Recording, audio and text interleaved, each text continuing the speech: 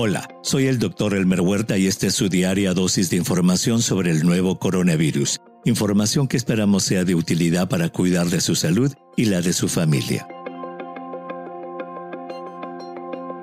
Hoy veremos cuál es el estado actual del control del COVID-19.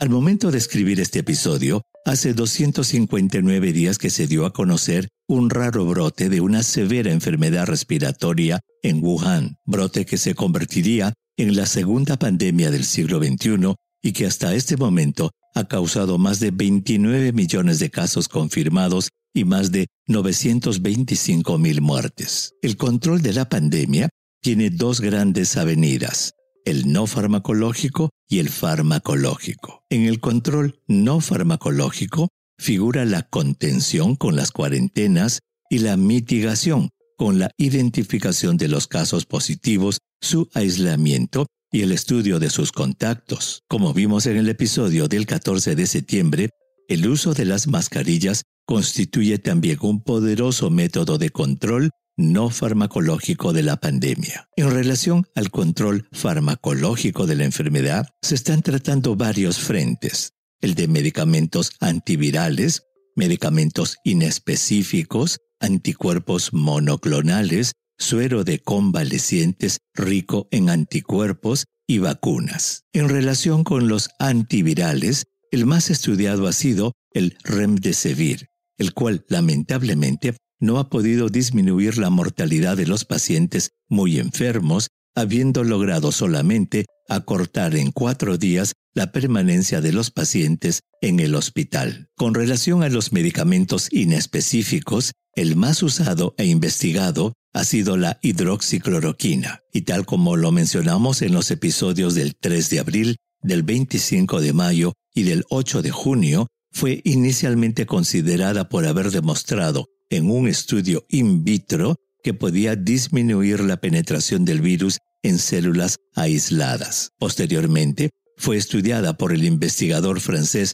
Didier Raoult y políticamente lanzada por el presidente de Estados Unidos, Donald Trump. Su uso se generalizó en el mundo entero, obligando a su estudio científico en Europa y Estados Unidos. Pero los estudios no han podido demostrar que impida el contagio, que evite el avance de la enfermedad, ni que ayude a los pacientes graves a mejorar. En junio, la Administración de Medicamentos y Alimentos de Estados Unidos, o FDA, le retiró el uso compasivo de emergencia que le había otorgado en marzo. Otro medicamento inespecífico es la ivermectina, muy usado en Perú, Bolivia, Ecuador y algunos países de América Central. Al igual que la hidroxicloroquina, la ivermectina fue considerada como un posible tratamiento después de haber demostrado en un temprano estudio australiano in vitro que podía disminuir la penetración del virus en células aisladas. Lamentablemente,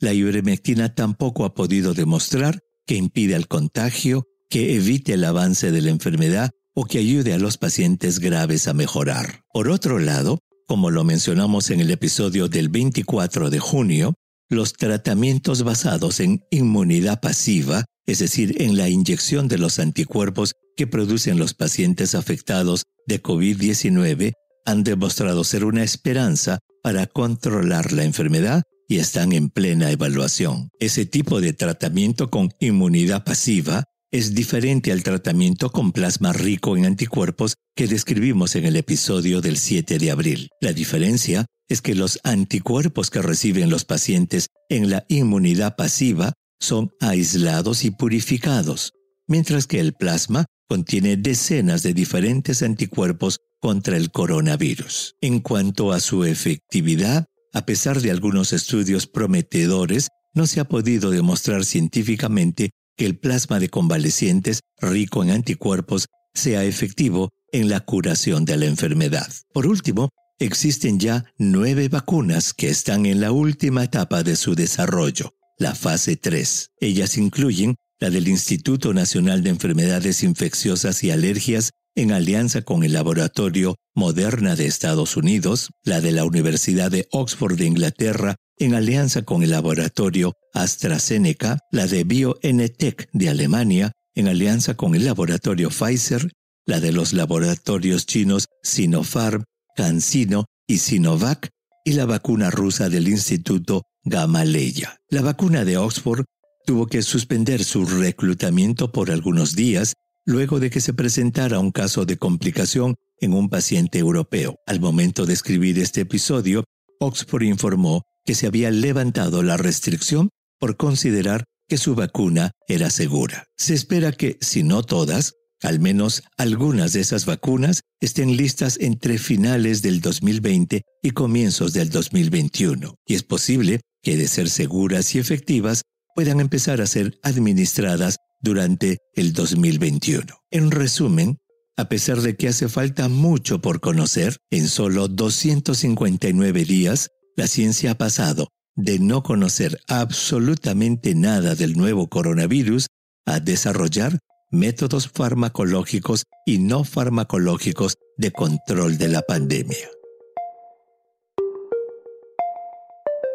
Envíeme sus preguntas por Twitter. Intentaremos responderlas en nuestros próximos episodios. Pueden encontrarme en @Dr. Huerta. Y si cree que este podcast es útil, ayude a otros a encontrarlo calificándolo y revisándolo en su aplicación de podcast favorita. Volveremos mañana, así que asegúrese de suscribirse para obtener el último episodio en su cuenta. Y para obtener la información más actualizada, siempre puede dirigirse a cnnespañol.com. Gracias por su atención. Chao.